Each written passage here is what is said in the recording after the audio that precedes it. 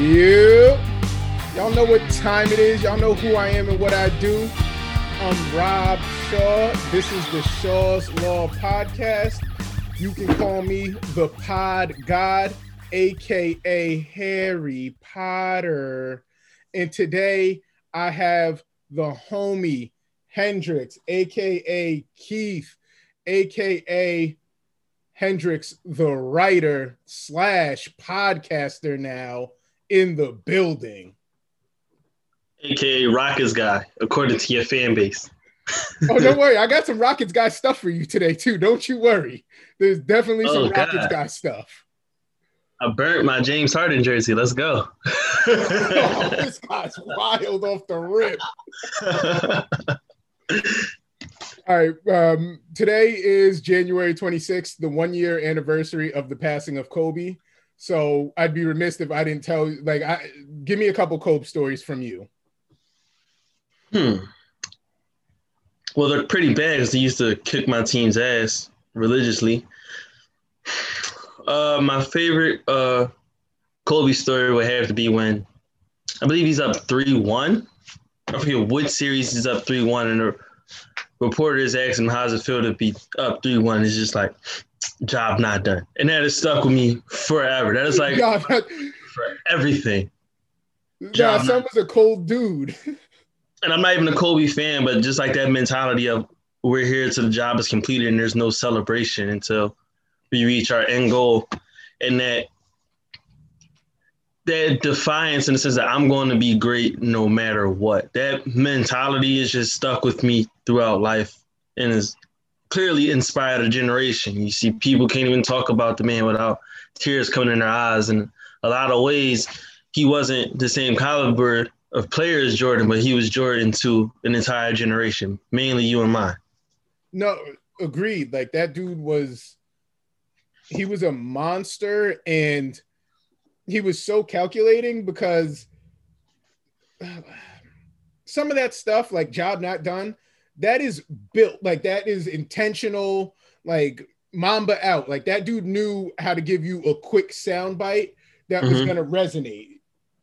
Right. Now, it was definitely premeditated, but I think that's a product of him being so intense. I don't think that was, the camera's on, let me Mamba out. I think that was just that's him. That's just who he is, on and off wax. You hear the stories where like guys like, hey, Cole, come hang out with us. And they're out till like 3 a.m. And then he's at their house at like 5 a.m. like, all right, I hung out with y'all last night. Come hang out with me. We're about to go get these shots up. But it's not shots up, because getting shots up is fun. A basketball workout is not. You know what I mean? Right. It's a full workout. And then they're going to shoot around. Yeah, and then it's all right, well, we're done with like the workout part, but now you need to make 200 so we can get out of here. And you better not make 200 and have it look better than me, or we going to 300. Because that's cold. Yeah. All right. Talk to me about your new look Rockets. As of right now, it just looks like a bunch of guys playing for themselves. It doesn't really look like a cohesive team, which you would expect when you cobble together a bunch of guys in the middle of the season. Nothing we don't expect. Quick hits. This team starts real slow. They get down a lot, which is why most of our games end up being tight, tough losses, because you're climbing from a 10-point deficit the whole game. There's a lot of young guys, a lot of young talented guys, which you want in a rebuild. And what else? This team defends pretty well. They have a bunch of guys who are not, except at the 5 position. At the 5 position, we need better defenders. But they have a bunch of willing defenders, and they're passable on offense. They're not really good. And in a weird way, this team really needs John Wall, because without John Wall, they don't really have a point guard that can do anything on roster. They've been trying to trot out Oladipo, who's a pretty good passer, surprisingly good passer to me. I wasn't expecting him to be as good as a passer as he was. Or they'll play Eric Gordon at the point guard, and Eric Gordon is just like, oh, I don't have to wait for somebody to pass me the ball now. I can just go up when I cross half court. And that's what it's been. All right. So a couple quick Rockets points. Or not points, questions. Yes, sir. Is Boogie rounding into form? Like he had a really good game, and it was more a product of like he sort of just made shots this game, because the game before that he sucked but shot the same amount of shots. So is he rounding into form, or he just Like, hey, one time only, he's back. I think that's what it is. I think he's kind of washed at this point because not only is he like a glowing fluorescent target or defense, teams just ruthlessly attack him. And for him to be as close as he is to the rim, he doesn't rebound.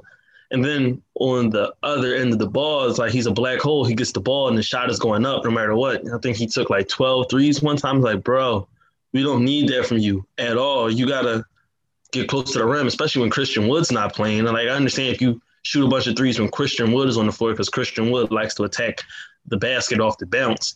You were the only center and you're chucking up threes. It's like, why is PJ Tucker a better rebounder than you at this point? And not from like rebounding totals because Boogie will have like 12 rebounds on the box score, but he doesn't box out in a way where or makes his presence felt where it's like, oh, Boogie's really helping us on the glass. It's more so like he's getting those Andre Drummond type of rebounds where I'm going to steal this off the rim or when my teammate is coming, I'm going to be the one to get it and then hand it to him. Those type of rebounds is not really like an impactful presence where someone like PJ or Jayshawn Tate, they're boxing out 2-3 guys and skying up, tipping it to a teammate. Boogie, this point, it's not as bad as when Melo was a Rocket because when Melo was a Rocket, he was kind of forcing his way into the system, I want to say. It wasn't like he was still thinking he was Melo and he wasn't trying to be a role player. With DeMarcus, he understands his role. He's just really bad at it. Nah, but like sometimes you just got to check in with somebody who's watching them more deliberately than I am. Mm-hmm. And I never want to get caught as a box score watcher. Right. Because like you're giving me like real insight. You're watching the games because the box scores tell me that Boogie's still an elite rebounder, 16 here, 12 there, 16 there. But you're telling me, no, this guy's a bad free throw shooter and let me get in. Yeah. I know this second one's probably coming off the rim. I'm going to grab the ball and I'm going to throw elbows in every which way so I can come down with it. And then I'm going to hand it off to someone who was 2 feet away and probably would have got the same rebound. And probably started the break quicker. Like if he gets it, he's got to find an outlet. If he got to find an outlet and actually move past the 3-point line, which he doesn't do majority of the time. But that's the one plus that came from that basketball pornography that was Westbrook's triple-double season. Whereas like basketball teams realize, hey, what if we just let our fast break guy rebound the ball? And then we could just all go set up down court while he has it, and we don't have to waste any motion. That was like the one great thing that came from that. I've always referred to those guys as get it and go guys. Like where it comes off the rebound and they get it and you don't need to outlet. Like LeBron, Ben Simmons, but like Jason Kidd was he's probably not the originator, but for me in my basketball viewership, Jason Kidd is the guy for me. I'm sure somebody older would say Magic did this. Yeah. But like when I was watching and cognizant of things, I'd be like, yo, this dude Jason Kidd got that. And in 2 seconds, Kenyon Martin was hanging on the rim because there was no need for the outlet. We have his son. So his son had a really good game against the Mavericks, but the Mavericks have COVID problems and whatnot and other injuries. But Mason Jones has been a really good bright spot. Like he's been like sneaky top 10 rookie type of potential. I don't know if he's as good as Jayshawn Tate, but he's been really good for us. He plays some big minutes. Now, obviously it was because our rotation has been kind of short with guys in and out of the lineup, but the minutes he does play, he's been really good as a shooter, type of offensive creator. Now, defense, he's a little slow moving his feet because he's a bigger type of guard wing person, like of that. What am I thinking of? Someone who's pretty big but shoots instead of like. Yeah, PJ Tucker. Like I know PJ Tucker is now a big, but that's not who PJ Tucker originally was when he came into the league. Yeah, but PJ Tucker was always tough guy. Like PJ Tucker will guard up and rebound. Mason Jones is like, I'm slow, but I can shoot and get my own shot. He's like a Gallinari with less efficient. You've also always been big on let's try that again. You've always been big on Jayshawn Tate. Yes. For guys that aren't watching the Rockets, can you just wax poetic on him real quick? Jayshawn Tate is a younger version of PJ Tucker. Same size, same frame, same drive, same will to rebound. And he has all the same can't go back. They even have like the same sort of story where they had to go overseas and play in different Euro leagues before when they came out of college, before they got their shot as a pro. The difference is, I think Jay Sean is a lot farther along than PJ Tucker was. I think PJ Tucker first started on the Raptors.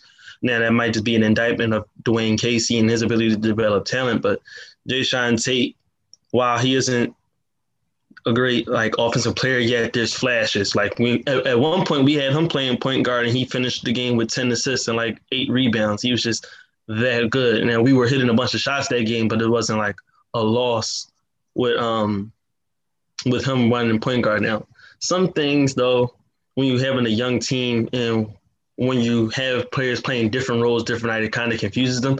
So when we do have our guys, he ends up in this, hey, I get the ball, I gotta go now, because he playing like he on a 10-day contract, but he doesn't realize, hey, if you fit into the system, everything will work. And to Silas's credit, which he has done a lot this season, this is not the team he signed up to coach, and I commend him for getting them together and trying to coach and saving this season. When he has time to prepare for a team and when he has time to get the guys together to practice, shoot around or whatever, they come out prepared and they come out knowing what it is exactly is they got to do. Timeouts, halftime, all that. He's been doing a great job with this Hosh Posh. That sounds like the recipe for a really good playoff coach. Mm-hmm. All right. If we can ever get there. I don't know. I don't know if he's going to be the guy that sees this roster to the playoffs. Not saying he's not good enough to, but when you're a rebuild coach, you're normally the guy that sets up the next guy. That's very true. Injury notwithstanding to his kidney, would you have preferred keeping LeVert, or are you happy that they flipped him for Oladipo? I'm happy in the sense that we have flexibility now, because once you trade James Harden, you have to go in the rebuild mode. There is no more. You can try to do the Spurs thing where we're going to get a comparable player. I'm air quoting for the people who are listening.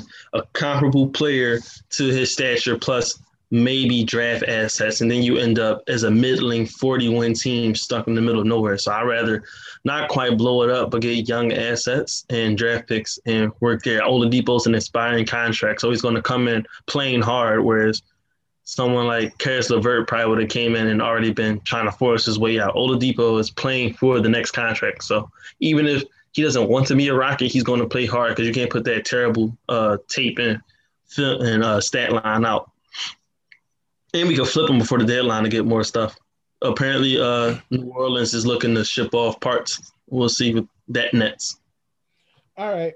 And I know you made the joke about burning your your Harden jersey, but can you just wax poetic about what he meant to the Rockets? Where does he fall in their all-time hierarchy? What did he mean to you as a Rockets fan? Like, give son his flowers.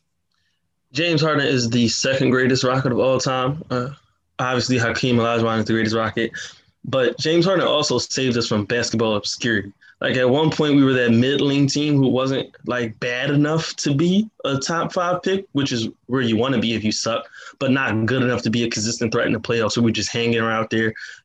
Those Kevin Martin teams, those Shane Battier, Ron Artest teams, where they were, like, darling teams. We love rooting for those teams, but we knew those teams wasn't going to win a title. And then Kobe ends up stamping us out the paint repeatedly. So then along comes James Harden, who's this sixth man. There was flashes. How every time I talk about James Harden, I talk how he was analytic Twitter's baby until they started watching him play, because everything about the analytics shows you this guy has star potential, just being held back. And then when he closed out the Spurs series in 2013, when he was every finishing 5, it was a consistent threat to the point where Miami was just like, hey, Durant's going to get 30, but Harden, he's not getting anything. Now, you've been listening to my tapes. You can go ahead and say he was out clubbing or whatever, but so were the 2008 Celtics. Like, you can bring up stories about every NBA player clubbing. No, but that was Eric Spoelstra said exactly what you said. I told this story maybe 2 pods ago. He put in the no split rule for James Harden.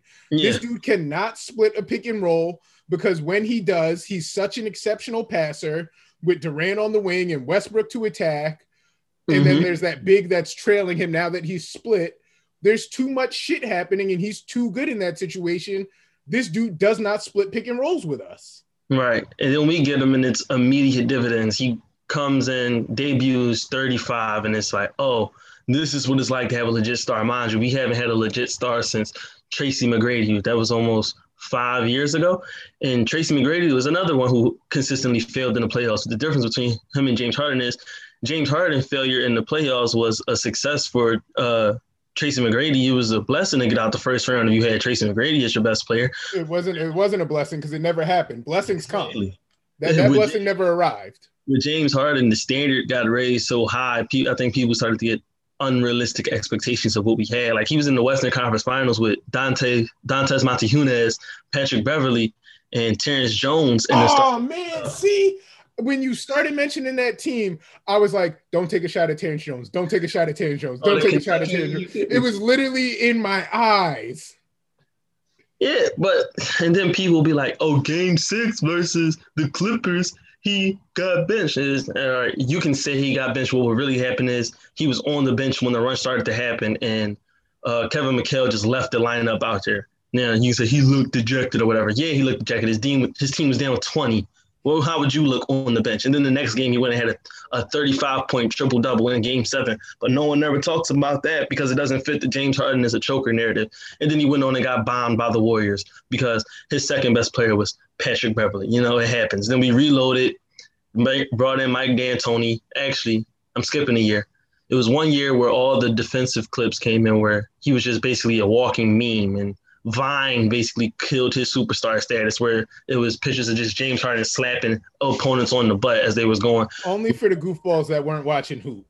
Yeah, like I call him a lot of times. I call him like that season he was like a DH, where if you watch baseball, you know, I'm going to go get 29 and 11, but you know, Kevin McHale, they went and fired him by November. No one talks about that. So we're out there with JB Bickerstaff, head coach of the Cavs right now, as the interim head coach, and James Harden is like, yo, I don't care anymore. Dwight Howard's a weirdo, and the rest of y'all are not good enough to be on my teammates. Then we brought in D'Antoni. Clint Capella finally turned into something. Clint Capella showed flashes.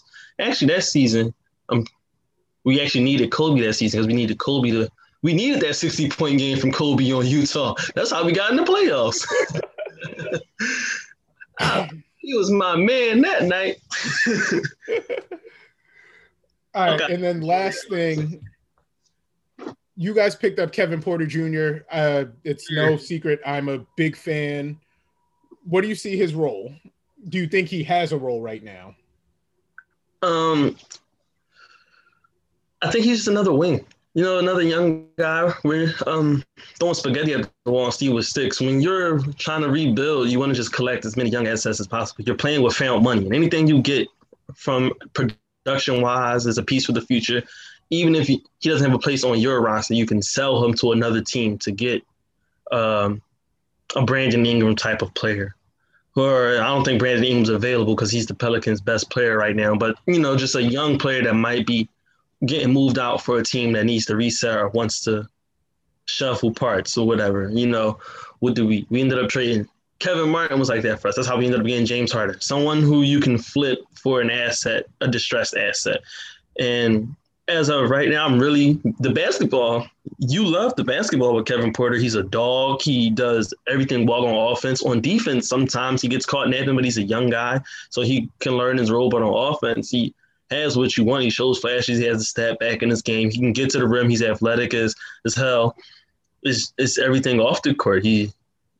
He's a project for John Lucas, who has worked with NBA players, who has worked with NFL players, and is like the whisper in the ear for temperamental players. And then we have a structure like people don't talk enough about John Wall and DeMarcus Cousins, like leadership aspect.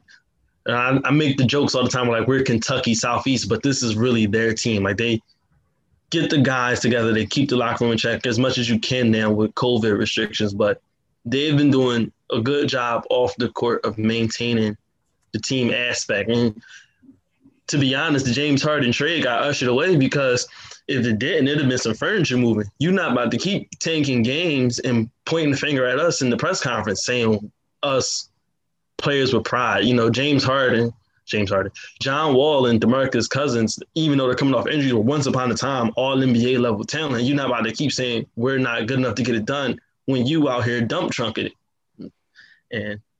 And you like guys like that on your team. I love guys like that on my team. Absolutely. That's why I always stand up for PJ Tucker, even though PJ Tucker kind of wants out himself, which I don't blame him for. He wants a new contract. And the Rockets are rightfully so not giving him a new contract, because what are we going to do with 36-year-old PJ Tucker? Why would we extend you? You serve us no purpose. We trying to find a trade asset for you. Miami might be a potential place. Oddly enough, Brooklyn should be the team calling for him. They got to figure out a 3-teamer. Now, Brooklyn's dying for a buyout for him. They need a buyout. Well, I don't understand that. If I was a team, I would never buy someone out. I would rather lose you in free agency than just paying you to go win a title somewhere else. Now, I understand teams do it to like give the agent a favor and keep that relationship. But the whole league is dominated by CIA and Rich Paul now. So it's... Well, sometimes it's not an agent favor. Well, I guess these are sort of the same thing. Sometimes it's, I look like I'm a players team. Yeah. I do things for the players. Just like with the Pelicans, how you mentioned they want to ship off parts. Mm-hmm. Pelicans can never ship JJ to some bullshit destination. Right. Because it'll just look so bad to other players like, damn, this dude is a constant professional and he wants to be on a contender and you guys just shipped him for whatever was best for you. Mm-hmm. Like you can do that because that's part of the business. But like when the next free agent doesn't take a meeting with you, like know why? Like you're reaping what you sow. That's why no free agents go to Boston, because they know you're just a scratch on the ticker. You're just a checklist to them, and they'll ship you off cold turkey if need be.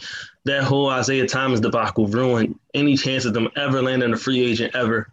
As long as them getting Anthony Davis. I'm not saying it definitely would have happened, but like that was an on the table destination. And then Anthony Davis's pops basically said, yo, you saw how they did Isaiah Thomas in the playoffs? Yeah, never.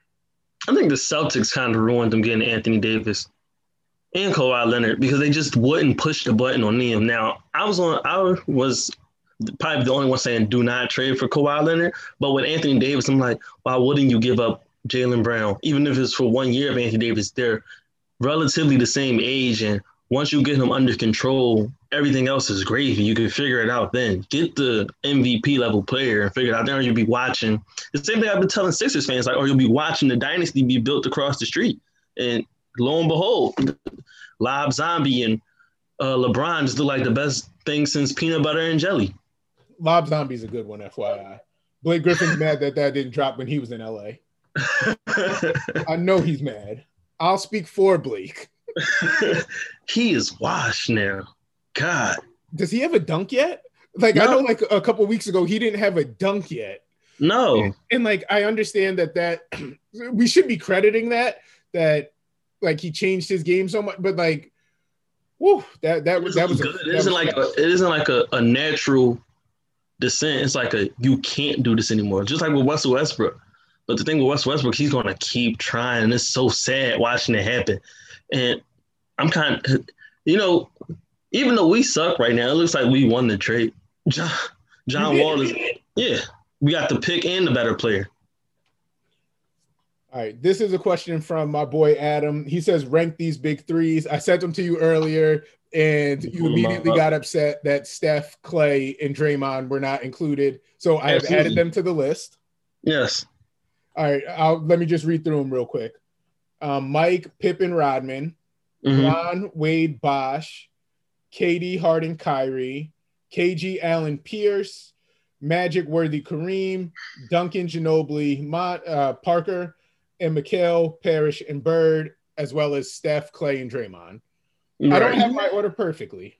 You have to count Steph, Clay, and Draymond. I don't understand why they get left out. It's probably because people don't respect Draymond game, like in the slightest. And I can understand it if you only viewed players as bucket getters and what do they do that way. But then those same people are the same ones that be bigging up the Detroit Pistons. And it's like, how? Where did you leave off at, bro? Well, in Adam's defense, he was just giving me this list off the top of his head real quick. I thought the reason there were no Warriors included is because he didn't know which 3 Warriors to pick. Okay. That's fair. I'm not counting the Avengers, but Steph, Clay, and Dre, that core has proven like it needed probably the greatest LeBron. It probably needed LeBron's greatest team ever. I'm saying that knowing the Miami teams, probably LeBron's greatest team ever, in an insane in a Hall of Fame 4 game stretch from someone who was arguably the greatest player ever and someone who was arguably the greatest, one of the greatest playoff performers ever, Kyrie Irving.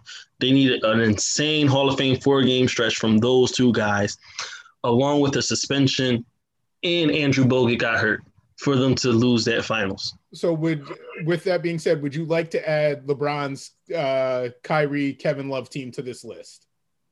No, because the trio of those two are not better than the Heat trio, but the team itself was better. All right, so who do you have last? Let's do them in descending order. I know where I have last, and I'm sure there's going to be people that disagree, but I know where I'm going with the last team. So who do you have last? It's KG, Pierce, and you want Ray me Allen. to show first? I'm about to say, because I don't give a damn. It's definitely the Celtics. It's them just because, one, the ages they got together, like it's not the best version of KG. It's not the best version of Ray Allen. It might be the best version of Pierce or one of the better versions of Pierce, but at the end of the day, pretentious. I think they have the worst best player. Like if KG's their best player, who do you think is the best player? Huh? Who did you think is the best player? KG's their best player, and he's the worst best player out of anybody on this list. And I love KG. Yeah. But like when you take into account that he's not in his prime and just his career isn't better than anybody you would say was the best player on one of these teams. And they benefited from a diluted era. Like that's the era where everyone was injured. Who was injured? Danny Granger was always hurt. Michael Redd was always hurt. And they came off like the heels of the Pistons falling apart. Kobe didn't get Pau Gasol until like the middle of their second year and together. Kobe got them. Like I know they were hurt during that time, but Kobe did get them. Yes, and then they got bounced. No, they didn't get bounced out because I think KG was hurt. But then they got bounced out by Dwight Howard's Magic, something like that. Yeah, no, I just think these guys have the least impressive resume, and the trio of them are the least impressive. Period. I mean, I guess KD, Harden, and Kyrie, since they haven't done anything. Yeah, I don't know why they're there. Yeah, like we can knock them out. Like I know why they were the reason this question was brought up because big threes were gone. But like out of these ones that all won, KG, Allen, and Pierce are last for me. Yeah. And then I followed. I think my next second to last would have been Duncan. Go ahead. Yeah, it would have been Duncan, Ginobili, and Parker. Ooh, you have them last? You have them next? I have them second to last, yeah. So are they? It's not. I think Duncan is cold as hell, but I don't think the rest of them fit the bill as like big three. Like they're like especially Tony Parker. Like I feel like Tony Parker looked really brilliant in spurts, but he isn't like an all NBA somebody like you gotta write in, hey, we gotta check Tony. You write in, we gotta check Tony because he's playing off of Duncan. But if like Tony was on his own team and it was just like the Frenchman is like, okay, that's cute, whatever. So I watched the Tony Parker documentary recently. Adorable. And that swayed me. And then I don't know if you listened, but like I went on a long Manu Ginobili tangent because Manu Ginobili is one of the only people in the history of the world who can say he put his dick on the table versus Team USA. Like Manu Ginobili led Argentina to a situation where Team USA had to restructure Team USA. I'm a fan of Ginobili, but Ginobili is someone who comes off the bench and per Greg Popovich couldn't play full starter low because he would hurt himself, something like that. So we got to ding him for that as well. No, I think I'm fine there. I might have gone Mikal, Parrish, and Bird just because I've seen them less. Oh, well, that's fair. That's fair. But like, I think Bird is like just that good where I can't put him below anyone else. No, that's fine because I also feel that way about like if we're just looking at threes, like McHale and Parrish rank higher historically than Parker and Ginobili. Yeah. Yeah, And and that like, was McHale. That wasn't even like prime McHale. But McHale was still good enough to where he can eliminate the rim and make all the right passes. And then Larry Bird was like the precursor to Steph Curry, where I'm the superstar who doesn't need the ball and can make everyone else on the court better. And he didn't take a million threes, but he was just so smart as a basketball player where he can make up for not being as athletic, where I'm going to just be 2 steps ahead of you. Like, I think it's telling that his most iconic play is a steal against Isaiah Thomas. and then a dime. And then you don't even realize he's there. And then before when you realize he has the ball, he's dropping it off somebody. He's just playing 3D chess. I don't think he would have been as good as a player today, given the spacing and how athletic the game is. But I think when I watch him, I see like a smarter version of Kevin Love. And it's not an insult to Larry Bird or Kevin Love. I just think like today, I don't think he's the same kind of player. I mean, same caliber of player, just because of his ailments athletically. Like, you can only be smart for so long. Joe Ingles is a brilliant player, but Joe Ingles' smarts aren't making him any more impactful than he already is. You know what I'm saying? Paul George is out there. Yeah, and then he has to go put the kids to sleep. All right, so who is next for you? I think next is Steph, Clay, and Dre. And like it goes back to wait, so we have the Celtics, 08 Celtics last, we have the Spurs, and then we have what is that, 82? The 82 McHale, Parrish, and Bird. Then no, I would put. I just think it comes down to like your best players, like Magic and Kareem are going to be better than any combination of Steph, Clay, or Dre. MJ and Pippen better than any combination. I would put the Heatles there. Oh man, I started looking at them, and then I started saying, "Yo, LeBron is so good," but like, I'm putting Steph, Clay, and Dre over the Miami Heat. LeBron is definitely the best player of the 6, but Bosh versus Dre, you're like grasping at straws. Yeah, Bosh was a better player in Toronto on his own, but no, but like it's the version that won. You know what I mean? And like Dre is like the ultimate ceiling raiser, where it's like, hey, I'm gonna get everyone involved on offense and defense. Yeah, I can't score 19 a game, but my impact on the game is worth way more than fucking Bosh's 25 and missing the playoffs in Toronto. And there was talks of trading Chris Bosh. There were no talks of trading Draymond Green, except for idiots who didn't see Draymond Green's value. And the version of Bosh that was on the Heat was still good, but is he? Oh man, it's woof. Yeah, that's a debate right there, because I think Wade and Clay is kind of a wash, because Wade can be second ball handler type, but Clay is getting you 37 in a quarter. It's like, come on, man. And I think it's the fit. Like talent wise, Bron and Wade are up there, but they didn't fit good. Yeah, it was weird. Okay, I'll concede they can be 4. Clay and Dre is like, you made those 3 to play perfectly together. They each complement each other perfectly well.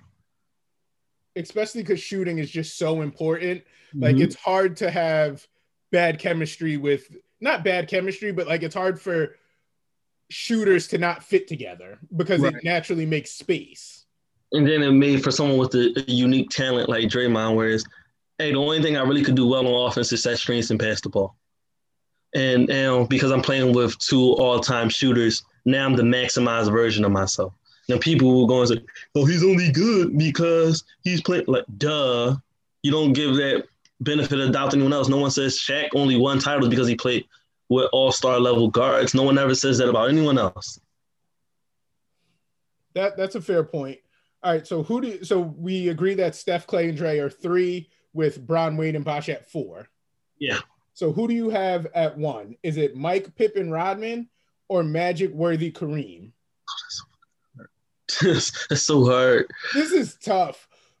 I'm always a proponent of who has the best player. Yeah. Especially because this is basketball.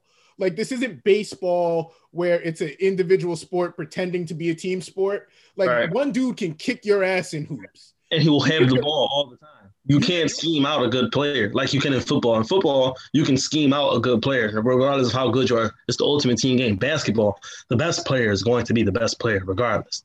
Baseball, you can throw a perfect game, and you know what can happen on the other side? The other dude can throw a perfect game, and there ain't shit you can do to help yourself.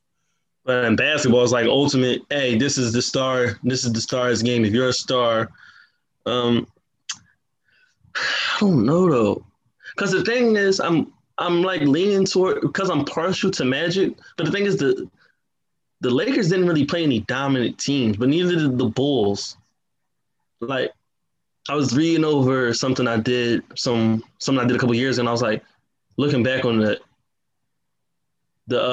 Showtime Lakers, they never played like a team in the playoffs like more than 55 wins, something like that. And it was beating up on a lot of the cream puffs. But then I think of that iteration of the Bulls, and it was the same thing where it's like the league expanded 10 teams within that time span. So they're getting to beat up on a lot of filler. And then teams are getting in the playoffs and they're like 37 and 52. And it's like that team wouldn't even make it nowadays. So I think as a trio, I feel like the Lakers trio works better. But Jordan is just so damn good. It's just like you feel stupid when you put him second to anything. I don't think Magic is that far away as a player than Jordan, because I think Magic is just that damn good. But it's like it's Mike. I just think Mike puts his stamp on this so aggressively. You know what I mean? Yeah. Like it's just Mike. So Lakers. You feel real dumb when you bet against Mike. But I have a hot take. I don't think Mike wins another title without Dennis Rodman. Like, people like to act like 95 didn't happen, where we didn't see Jordan go out there and play again, and then they go get their ass kicked by the Magic. Like, people love to act like it didn't happen. It's like, yeah, you needed someone that could deal with, because what goes underrated is Horace Grant was on that Magic team. Now you needed someone to deal with Horace Grant. You needed someone who can play spot center minutes when you wasn't there. You thought Horace Grant wasn't telling all the secrets? All the secrets? Right. And then we go get this guy who can steal 25 rebounds in an era where 4 7-footers were in the paint. And he can potentially guard 3 through 5? Come on, man. All right. We're going to play a quick game of NBA yay or nay. Mm-hmm. The NBA is discussing a March All-Star game. Yay or nay? I'm going to say nay, with the contingency of depends on vaccine rollouts. Because I think eventually the NBA is about to muscle these teams into vaccinating their team. And it isn't really that much of a stifle in the world. It's like, 15 extra doses per city? It's nothing. You can do that. 25, staff included. 25 extra doses? I think eventually, because you see teams like the Wizards, Grizzlies, 75, 72. 72 games is the marker you got to hit in order for the television deal to work, regardless if it was an 82-game season or this shortened season. So eventually the Wizards are going to be in a situation where it's like come April and they're playing 12 games in 10 nights. It's like, hey, y'all got to make this TV deal work. So I think eventually Adam is about to start putting the foot on these teams that, hey, y'all going to get vaccinated. And you'll be voluntold. Okay, it'll be an option. Quote. Nah, the Wizards about to play an AAU schedule come March. Real. Yeah. Hey, don't even leave. Where y'all at? Quicken Loans? Don't even leave. Just put on the red jerseys. Flip them, reverse them. Yeah. they about to tell y'all go ahead, sign Isaiah Thomas. I don't care how y'all get it done. All right. Dame's shoes, the OKC shoes, to commemorate him waving bye to Paul George. Yay or nay? I'm here for the petty. You're here for the petty? No, the Wizards are actually playing today. But yeah, I'm here for the petty. I agree. These are a yay for me. You know, it's gonna be even better when Terrence Ferguson is wearing those same shoes. It's gonna be even better. All right, here we go. Here's the big one.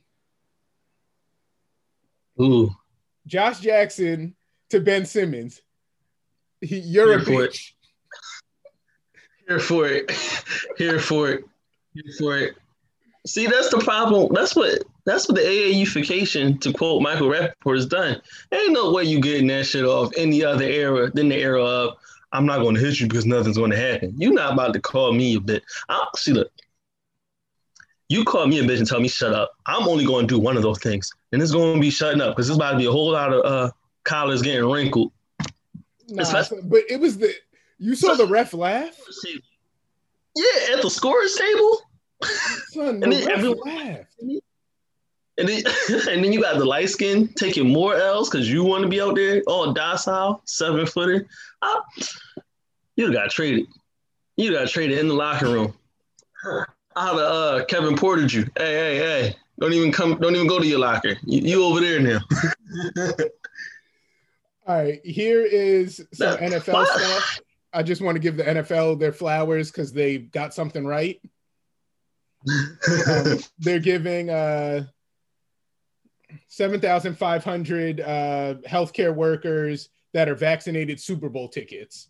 That's fly. Each player will receive 4 tickets to the game, and then the rest will be handed out to Tampa Bay area healthcare workers. Like, when they get it right, they get it right. And they don't get it right a lot, so let's give them their flowers. Mm-hmm. Like I said with the NBA, it's going to be a whole lot of voluntold and societal pressure when it comes to this vaccine. It's like, yeah, you don't have to get vaccinated, but you won't be allowed to attend concerts or get on planes without one. And I don't think that's really beneficial, to be honest. But I won't detract from the pod too much. How about Brady versus Mahomes? I know you're a Brady guy, so like just talk about your guy. Correction, I'm a Patriot fan. Brady so happens to have spent 20 years on the Patriots. But I think it's funny that this game is the game where people just decided he was the GOAT. A game in which he did not play all that well in. The first half he was brilliant. In the second half, it was like, what the hell is one of those? I feel like it isn't quite what happened to Peyton Manning because Tom Brady could do one. It just looked like he didn't want to get hit. But his team ended up winning because the defense played really well. And this game, of all the games of the game where people's like, he's the GOAT, unquestioned. It's like, 28-3, that didn't matter? None of that? No. Okay, this is the game. Fine. I'm just glad people finally stopped kicking themselves in the face about it. Maybe it's because the Patriots were too braggadociously winning and people just didn't want to give any Patriot any credit whatsoever. But it took Tom Brady being in a different jersey for people to recognize, yeah, this is probably the greatest quarterback you're ever going to see play. Now, Patrick Mahomes might be the best quarterback talent we will ever see play, but it's hard to argue with 10 Super Bowl appearances and 20 healthy seasons and 6 rings. That's impossible to argue with. You brought up a good point about what happened to Brady in the second half. He's old, bro. Halftime is not his friend. Yeah. And Super Bowl halftime is definitely not his friend. Yeah, it's like a half hour to almost an hour, something like that. Yeah, like that's either way, it's long as hell. That's too much time. I'm old. I'm 31. When I lose a pickup and I have to wait the 20 minutes for the next pickup game, by the time I step back out there, I'm mad sore. I got to relather. Feet hurt, knees is cooked, back is aching. Well, and then the Buccaneers aren't really a team that benefits from. They're not the well-oiled machine the Patriots were when Brady was there. You know, when Brady was a Patriot, it was 7 yards, 7 yards.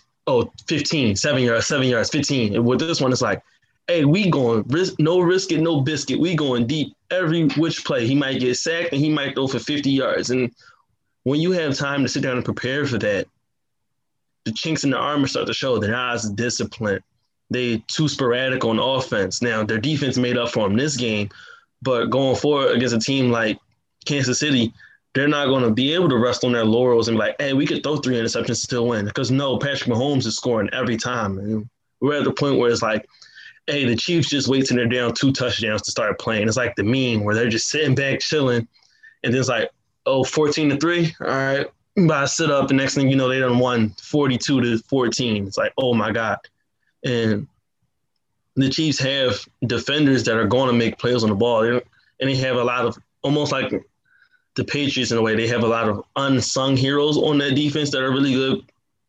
Someone like a Daniel Sorensen, someone like a Snead, their corner they really have. Then they have the big playmakers like Chris Jones and Tyrann Mathieu, who just make big play after big play in the right moments. And then you give it back to that all-star cast with Andy Reid being the mad scientist. I don't see this ending well for the Buccaneers. I'm not about to say campaign against Tom Brady because I've seen him do amazing things in the Super Bowl, but this is not the team you want to be fucking around with and throwing 3 interceptions and taking dumb sacks against.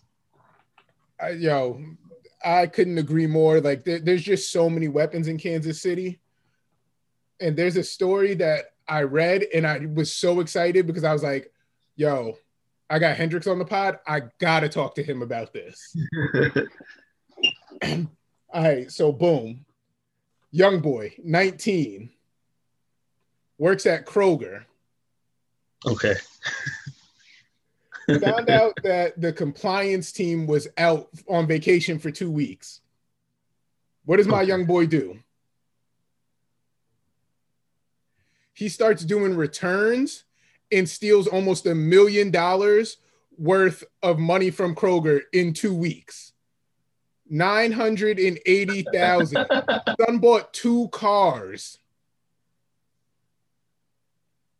Oh, this is better than the guy that robbed the bank. This is way better than that guy. When I'm reading the story, I'm like $980,000, and like, and I'm like, how long was he doing this for? For 2 weeks. Damn, he got $1 million in 2 weeks off returns.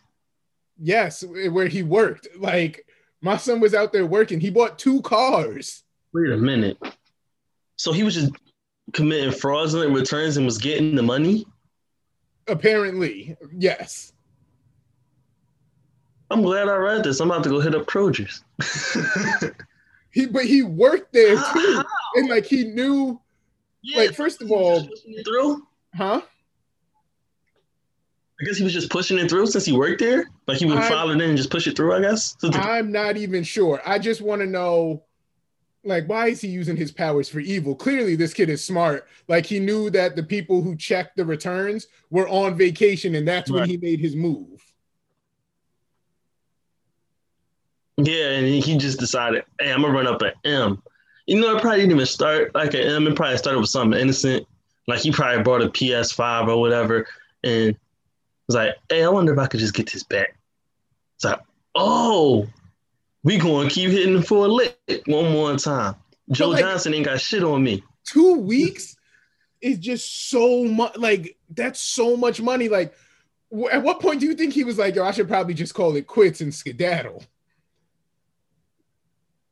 Like, hey, you think he's still working there? He's going to be lucky if he can get a job in the jail. Oh, they caught him. Oh, the feds caught him, I believe. The feds. Yeah, that makes sense. Noticed the fraudulent returns and called it in. Yeah, you can't be moving that much money. Like, $10K is the limit to where I don't even know if I want to say that on Wax. But like, 10K is like the limit before the feds get to hey.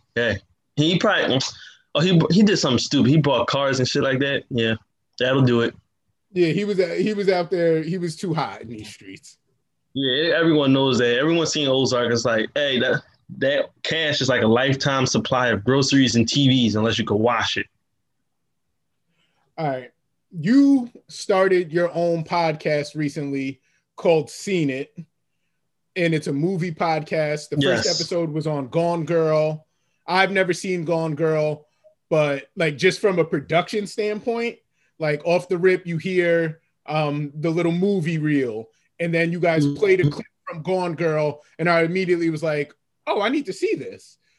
And then you guys talking, and I'm a fan of people who do their homework. Like, they can't see me, but you can. Like, I'm looking down on my phone because that's where my notes are. I do my homework before a pod. You guys did your homework. Right. What's your co-host name? Because I don't want to not acknowledge him. Saeed. So you and Saeed did your homework. Like, you're telling me about the movie, and then you're also telling me that this movie is inspired off of a book that didn't do as great as they thought. And the only reason the movie got made, in your beliefs, is because the production company that made the book was like, look, we're still going to back this. That's like inside baseball stuff that you know you're working.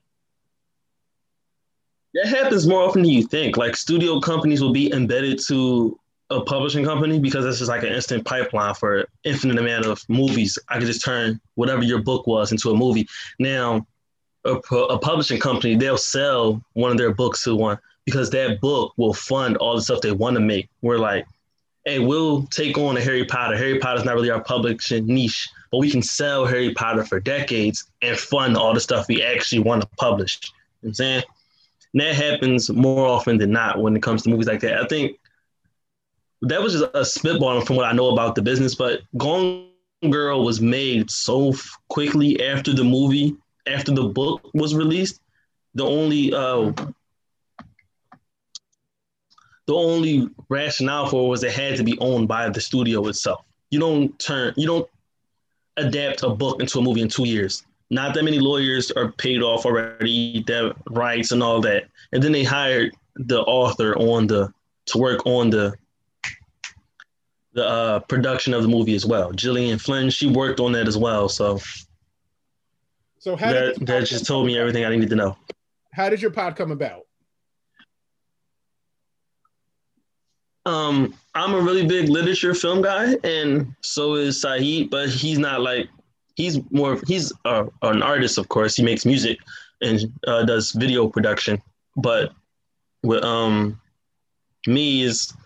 we've been talking about movies for years now on the phone. So we just decided to get it on wax, and we were trying to figure out a way to do it. He moved away to a different city, so we lost the in-person connection, then figure out a way to record our conversations in a beneficial way. So Zoom came and just handled that problem with one button. And here we are podding as much as we can. We got we're just dropping next. Whiplash is dropping tonight at 12, and we recorded the Scarface episode Sunday. Scarface will be coming out next week on Wednesday. Okay, good, because I got questions. Yes, sir.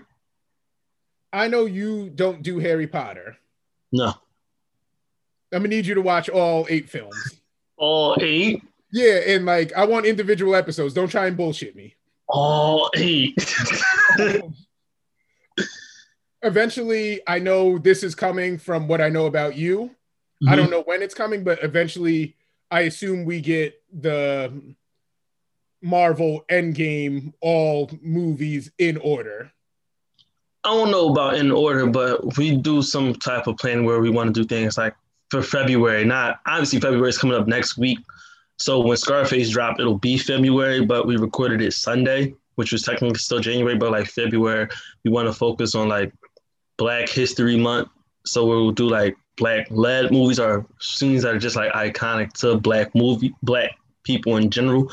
Or I don't know. But this first season is only a 10-pack. We're only doing 10 episodes, and then we'll take a break, and then we'll come back season 2. We'll up the production and quality, so we even better. Each episode we got better. Each episode, and I'm saying that if someone is removed because I'm my own biggest critic. I'm sure if anyone listens to that and think they can criticize me better than I will criticize myself, you are sorely mistaken. Because I guarantee I care more about me sounding great and me putting out the right thing than you ever will. I know that from even writing. There's some stuff I have written that I've never released because I don't think it's good enough for me. And I have no publishing credit to my name. I'm just someone who's like a a tortured artist in a sense, whereas I'm like masochistic about this stuff. But if you like what you heard from Gone Girl, and that was like I said in the podcast, this is the worst you're ever going to hear us. It only gets better from there. I really enjoyed it. I subscribed. It's Seen It, spelled like movie scene, correct? No. Regular scene. SEEN, no space, IT. And you can find that everywhere that podcasts are. It's really fun. I can't wait to listen to the next episode. Is there anything else you want to plug before I let you get back to your Tuesday night? I wanted to talk more about pod. It's basically like hanging out with me and Saeed, but then sometimes I throw on the teacher hat and I get to flex like my literary structure type of thing. If you're into that kind of stuff, you don't necessarily have to be a movie buff. I feel like the way how our conversation goes, we break it down to where someone who hasn't seen the movie can be intrigued by it. Obviously, we're going to spoil the movie, but it's going to be in a way where it's like when you watch it, you go pick up on the things we noticed or whatever. And I feel like after you finish the pod, you leave that much smarter, even if it isn't just about the movie itself, because I think when I break stuff down, and I'm talking about me specifically because I do more of the technical stuff inside. He typically does more cultural relevant stuff and how stuff sounds or looks, and I do more like why it works. I feel like you just improve that much more as someone who could recognize things, because I think literature is transcended. It isn't just strictly something you leave on screen or on paper. It improves the quality of your life aesthetic wise. So to speak to what you were saying, you're explaining the movie and you like from the very beginning, you're like, oh, I think we should break it down into two parts. Once again, I haven't seen the movie, but from what you're explaining, you're like, the first part is where it's explained from the female protagonist's perspective, correct? Amy is narrating the story. And then the second part of the movie, Amy is narrating what's going on with Nick. And then the second part is we're just experiencing Amy, but there's no narrator. It's just the movie at that point. So we broke it down to like Nick's story and Amy's story. But that's a fun way to look at certain things. And I just thought you gave like a really fresh perspective. I'm really excited to do The Godfather because I've seen the movie. So I'm excited to see what it's like when, I know what scene they're talking about here. Do you have... What movie? Huh? The movie did you say? I've seen The Godfather. Spoiler alert. No, but like, so up. I'm excited to see what it's like when I can identify with the scene as you break it down. Yeah, you know what's going on. That always makes it that much better. Gone Girl is free on Hulu. Like, yeah, I think that was something I specifically wanted to make sure of, where like the first episode was something that everyone will be able to see. I think everyone has Hulu at this point. I have Hulu and I don't even pay for it. I think Sprint pays for it, but the first episode specifically was something I wanted to. We're doing classic movies, so we're hoping you've seen them already, but with like Gone Girl, that was readily available. Whiplash isn't readily available to my knowledge, but it's something you should see. I think it won an Academy Award. Everyone's seen Scarface, but I talk about this in the Scarface episode. Even if you've never seen Scarface, you know everything you need to know about Scarface if you just listen to any bit of hip hop. But Godfather is something I think everyone's already seen. Season 2, in different seasons, we might do more deep dives and more rabbit holes, but as for this season, we're sticking with like critically acclaimed, well-renowned films that everyone either has a passerby knowledge of or can have access to. Just because that's what I was going to ask. How did you decide on your 10-pack? We didn't do it already. Like, we don't actually know which one we're going to do next. Like, right now, he's picking the movies, and at the end, that's when we figure out like which one we're going to review next. It isn't like ordered out, but we're really just going down, let's say, a Russian roulette of, hey, let's do this movie, because it might be something I've never seen. Like, I've seen scenes of Scarface, but I've never like seen it cover to cover. And That was like my first time sitting there and watching it twice, running it back, and taking away thoughts from it. I don't know what movie I'm going to do. Obviously, I have the unfortunate pleasure of having the first February movie, so I got to pick a very important movie. I'll probably go with my favorite movie all time. I don't know if I should. Fuck it, you're my guy. I might spoil it. I might go with Get Out. That's like my favorite movie all time. Okay. Um, Even The Godfather is something I saw when I was really young. Now I'm gonna watch it again with the eye, and I know it's another really long movie. So the Scarface podcast is pretty long, and I don't know if this one will be longer. I think we agreed that we won't make another podcast that long, but if the conversation goes that long, the conversation goes that long. Now, walk me through your process when you're watching the movie. Like you said, you watched a couple of movies twice. Yeah. What's your process look like as far as, hey, this is something I want to say on the pod? How do you make sure you don't forget that stuff? Okay.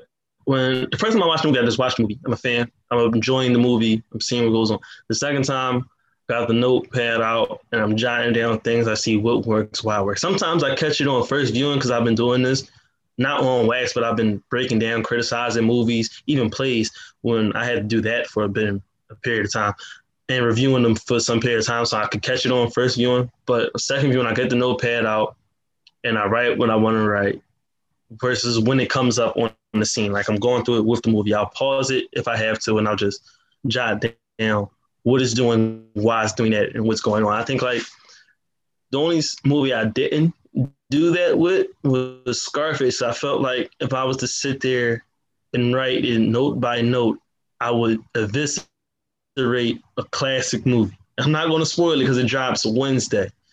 No, it doesn't. It drops next week. But I think Scarface is one of those movies where it's more culturally relevant than it is a piece of brilliant cinema. And I'll leave that as a spoiler so people and listeners and yourself will be intrigued to hear my take on Scarface, which is dropping next Wednesday. Oh, this ought to be good. I think they'll hear this pod at the same time. I'm about to say episode 2 will be coming out. Yeah, by the time episode 2 is out, this will be out too. So what should happen is my regular listeners listen to this, and then they should jump right to seeing it. Absolutely. And here, Whiplash, I think Whiplash goes under the radar, but Whiplash is a very, very, very good film. If you can watch it tonight, since I'm talking to you right now, I recommend you watch it tonight. It's a great film. And it's low-key, unintentionally funny as hell.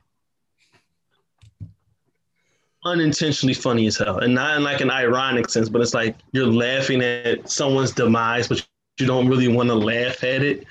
But it's like you can't help but laugh because the line delivery, Miles Teller did a really good job in that movie, and J.K. Simmons, they're just amazing in this movie. Those last question. Huh? Those of you who don't know, J.K. Simmons is J. Jonah Jameson from the amazing Spider-Man films, the Sam Raimi films, and Miles Teller is normally a comic relief guy from I think his most prominent film is War Dogs. All right. One more question. You guys have gone classic and drama, crime. Any chance we get a comedy in our 10-pack? I think Whiplash is really funny. But like a straight up comedy kind of died. I'm thinking of a movie we could potentially do that would be funny.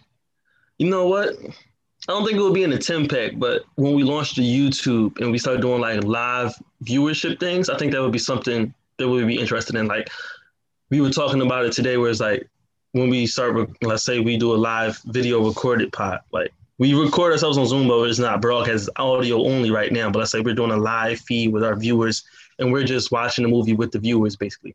I think that would be a space for where we do like comically bad movies or just comedy movies. For example, where we're just having a good time with the fans. It's always a good time to get you on the pod. Give them your socials. All right. Twitter at Hendrix Kenny. I've plugged that a million times. Instagram at fuck Keith, FVCK.KEITH. I'm not active on Twitter. I'm pretty active on Instagram. Actually, I'm really active on Instagram. Follow me there. I'll be active on Twitter when I get 100 followers. I feel like I should be active in order to get 100 followers, but I'm putting it off. Also, guys, Seen It podcast everywhere you get podcasts. I know you're not podcast illiterate because you're listening to me right now. So go throw my guy a sub. In the search bar, we told you how to spell it. Subscribe, rate, share, give us 5 stars. If you don't, I might call you a player hater on the next podcast. Who knows? All right, guys. Thank you for listening. This has been the Shaw's Law Podcast. And just like that, we out. Peace.